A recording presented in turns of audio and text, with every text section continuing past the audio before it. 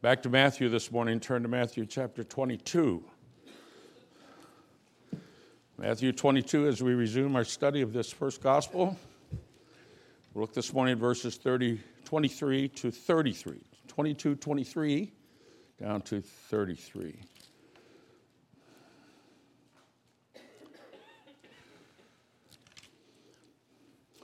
Every time we confess the Apostles' Creed, among other things, we say that we believe in the resurrection of the body and the life everlasting. Do we really believe that? In our secular, I have to see it to believe it world,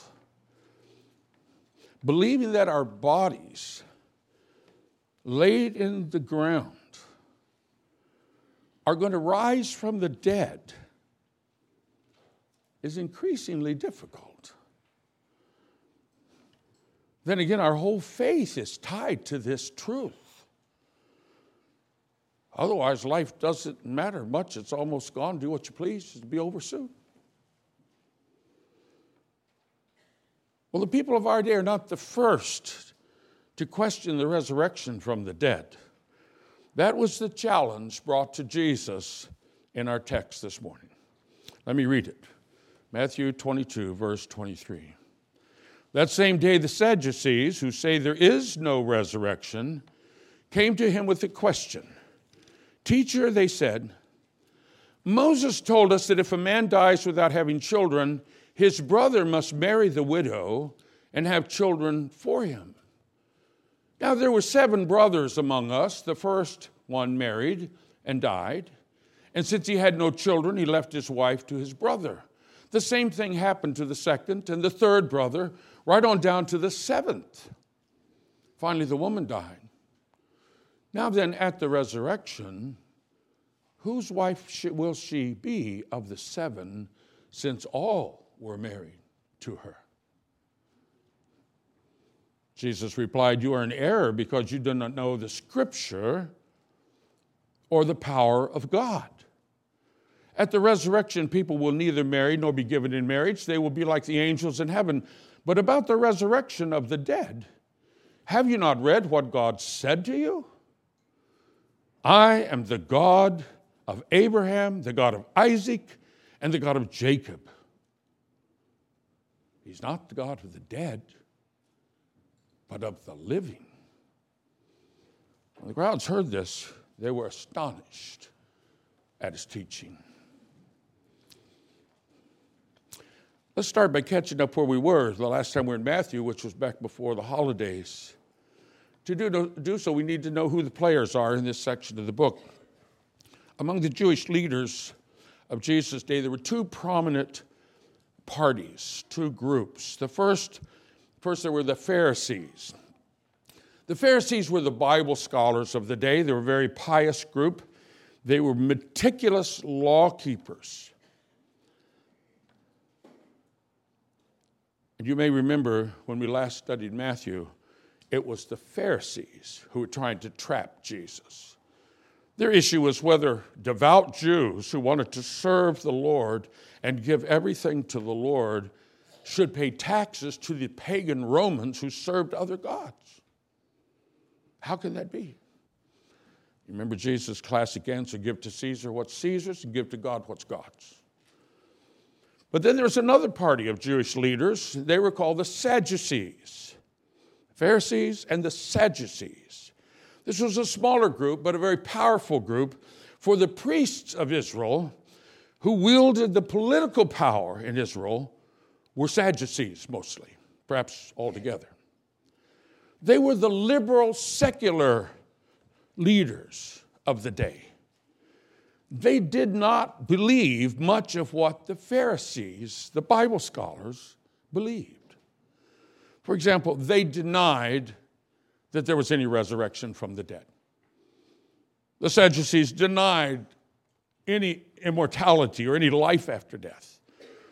They denied the existence of any reward or punishment after death. They denied the existence of angels or spirit beings of any type. They denied any idea of providence, where God had a hand in controlling what happens on the earth. And they did not accept most of the Old Testament scriptures. They accepted only the Pentateuch, the first 5 books of the Bible. Josephus, the Jewish historian of the day, wrote, "The Sadducees, in contrast to the Pharisees, gave no place to the overruling providence of God, but emphasized that all that happens to us is the result of the good and evil that we do." He goes on to quote the Sadducees themselves, claiming, quote, "All things lie within our own power, so that we ourselves are responsible for our own well-being while we suffer misfortune through our own thoughtlessness." Sounds like the world today, doesn't it? You see, you can remember who the Sadducees were by simply remembering they did not believe most of what the Bible says, so they were sad, you see. So I remember it. Which brings us to our first of 2 points. God will raise us from the dead. God will raise us from the dead. That was exactly what the Sadducees did not believe. So they raised the issue with Jesus. But that's how our text begins, verse 23. "The same day the Sadducees, who say there is no resurrection, came to Jesus with a question." It's pretty easy to see that their question was not an honest inquiry, but a trap. Here in this first verse, before they even asked the question, Matthew clearly tells us that they did not believe the resurrection, so they were not asking Jesus for his wisdom on an important issue. At best, they sought to drag Jesus into a dispute they had with the Pharisees. At worst, they sought to humiliate Jesus by forcing him into an impossible dilemma. The question reminds me of when I was a teenager trying to defend my faith, and someone taunted me with the famous sophomoric question, "If God is all-powerful, can he make a rock so big that he cannot pick it up?" I didn't know how to answer that. But I did know it was not an honest question. It was an attempt to mock my faith. The Sadducees, of course, were more sophisticated in their cynicism. They actually took a biblical command and twisted it into an absurdity. Their question was based on instruction about levirate marriage, it's called. It's found in Deuteronomy chapter 25, if you want to look it up sometime. There we read that God, in his concern to maintain the lineage of the families of Israel, instructed that if a man married and then died before he had a child, his brother would marry his widow, and their firstborn son would be considered the son of the brother to carry on the deceased brother's lineage. On this day, the Sadducees seized upon this practice that God had ordained for Israel in order to make resurrection sound absurd. What if the widow went through 7 brothers as husbands and never had a child, and then she died? If there's a resurrection where we live again, who will she be married to? All 7? They thought they had Jesus in a perfect trap. He must either deny that there really is a resurrection, or he must approve of a woman being married to 7 men at once. You see, it was their rejection of Jesus that drove this question. But Jesus calls their hand. In verse 29, he points out 2 reasons why they're in error. He says, you're in error because you do not understand the Scriptures. You don't know the Scriptures. And you do not know the power of God. And so we're going to look at those 2 things. From the Scripture, Jesus proves that God will raise us from the dead. To prove this point, Jesus took them back to Exodus chapter 3, verse 6. By the way, notice how graciously Jesus deals with these people that came to mock him and to tie him in knots. Remember, they only accept the Pentateuch as God's word. Genesis, Exodus, Leviticus, Numbers, Deuteronomy. That's all. The other, 22 books of the Old Testament, they don't regard that as Scripture. Now, there are many places in the Old Testament that Jesus could have taken them to prove that God will raise the dead. But Jesus graciously points them to one verse in Deuteronomy, one of the few books they did recognize as the Scripture. Specifically, he points them to Exodus chapter 3, verse 6, where we read God saying, I am the God of Abraham, the God of Isaac, and the God of Jacob. Well, what does that prove concerning God raising the dead? Oh, Jesus makes that very clear. He goes on to say, God is not the God of the dead, but of the living. Now, you see, the Sadducees were rationalists. They trusted in human reason. They trusted their ability to figure things out rather than to believe what God's word said. But Jesus teaches them how to reason properly. God gave us our minds. We ought to reason, but we need to reason properly. How to start with what God says, and then reasonably try to figure out the implications of that. That's what Jesus does. So that's how he deals with them. Jesus knew, and they knew, and we know if we go look it up, that Abraham, Isaac, and Jacob died 400 to 500 years before Moses was born. So what Jesus points out is, for God to say to Moses there at the burning bush in Exodus 3, for God to say to Moses, I am that I am. That's what you call me. I am. For him to say that he has an I am relationship with Abraham and Isaac and Jacob, well, that would be to deny that he is. If they're dead, he's not I am to them. He was I was or something. But here's an answer. But Jesus says, if Jesus says that concerning Abraham, Isaac, and Jacob, they must be alive. For God is not the God of the dead, he's the God of the living. There's an answer simple enough a child can understand it, though profound enough that it challenges the minds of philosophers. But the bottom line is always the same. God declares that he will raise us from the dead. According to John 5, God will raise everyone from the dead, some to be then destroyed in judgment, some who are joined to Christ to live with him eternally. Dear people, we need to live in light of this reality. What Jesus said is true. What the Bible says is true. And it was verified by Jesus' own resurrection. In our day, it's easy to forget this and slip into some powerless, hopeless, secularized religion like the Sadducees. But when this eternal perspective grips our conscience, we begin to see our whole life in terms of stewardship to the Lord. We see the struggles as only temporary, with a final victory assured, for God will raise us from the dead to new life. But Jesus was not through with these Sadducees. There's another important point. That's this. We do not yet understand life after death. We do not yet understand life after death.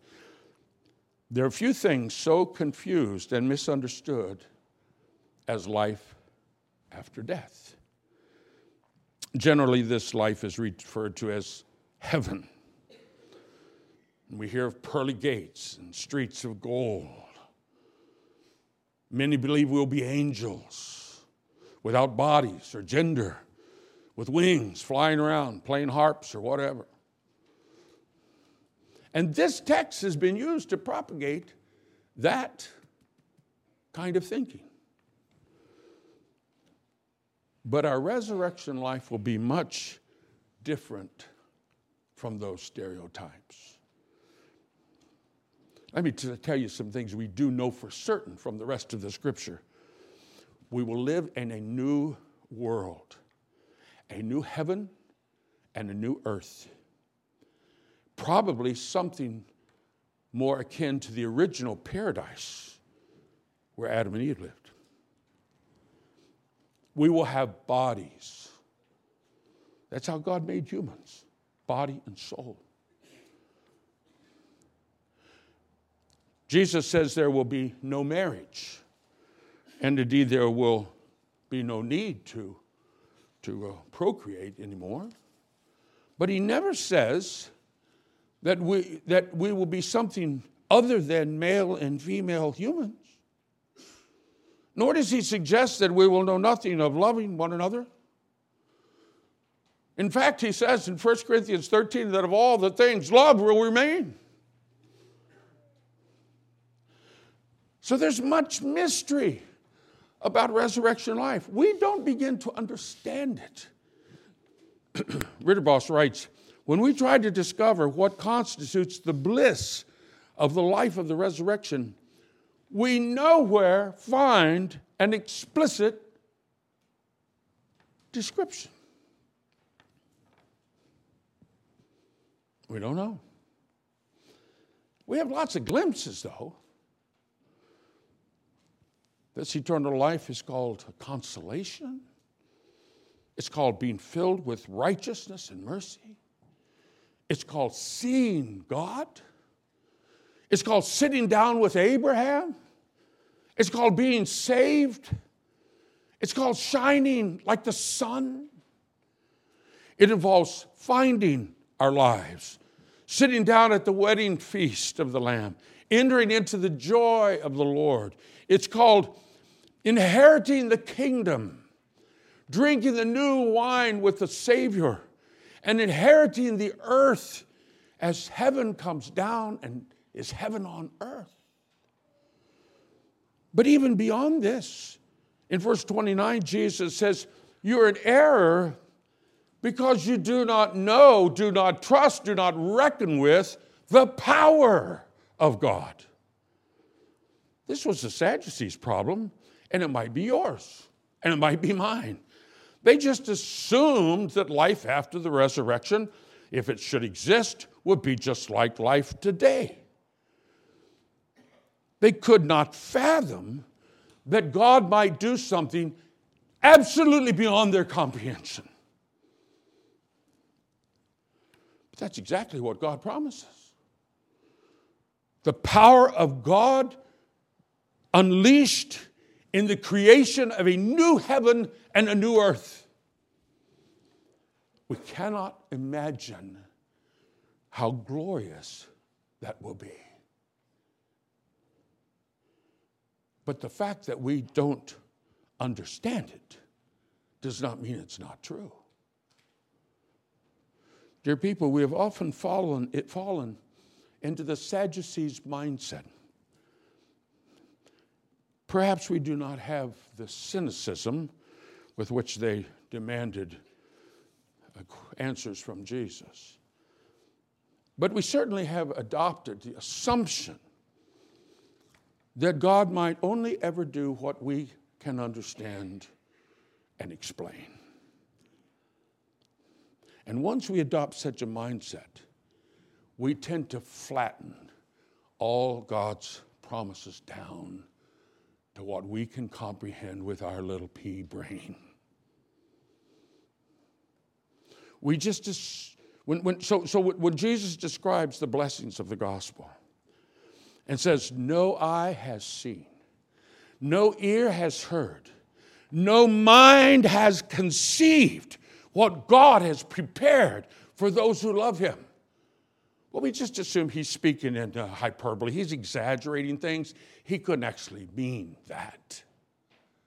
And when he tells us that it's his intention to conform us entirely to the perfect image of our Savior, well, that sounds a little lofty, but it's unrealistic. And when he says, ask and you will receive, we assume that's just a cliche. It isn't really a promise. And when he promises that his Holy Spirit indwelling us would become like a fountain of living water that just keeps bubbling up and changing us, well, that's poetic language, isn't it? That couldn't be a life-changing, holy presence of God in our life, bringing power and peace and contentment within us, or could it? So it's not surprising that when the Lord talks about raising these bodies from the dead and us living again in a new heaven and a new earth, we just assume he probably means something less than that. Perhaps some ethereal existence of the soul flying around being the butterfly or whatever nonsense.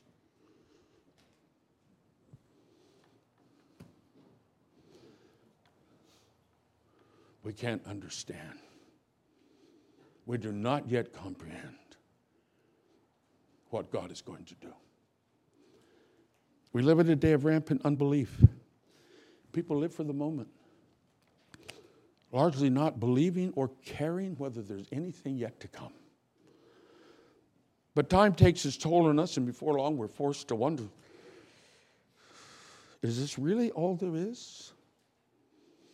And if it is not all there is, we may suddenly realize we're in a terrible situation without God and without hope in this world. But not only is resurrection life a reality, Jesus came to make it a reality for us. We cannot earn God's favor, but he has shown us his favor before we even cared about it. He came into the world to take our punishment, dying on the cross to pay for our sins, rising from the dead to give us eternal life, to take those who abandoned hope in themselves and trust in Jesus into his family, into an eternal family. That's what he's done for us. So this morning I call you to come to him and trust in him. Come confessing your sin and unworthiness. Come trusting and resting in who he is and what he's done. For Jesus promised, whoever believes in me has eternal life and will not be condemned. He's passed over from death to life. Amen. Let's pray. Father, we're talking about things we can't comprehend. We're like the Sadducees. We want to trust our brain. We want to trust what we can see and measure. And we think we have it all figured out, and we don't have a clue. Give us the grace to believe what you say in your word, to not be like them, ignorant of the Bible, and then to believe that you are able to do what we cannot comprehend, though we don't understand it, though we can't get our minds around it. Oh, Father, you do whatever you please. We know that. If you made this glorious earth that we still see the glory of, even though sin has just ravaged it, oh, what might you do in the future?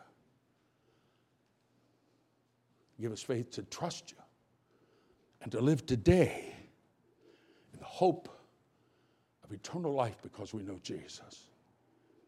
In his name we pray. Amen.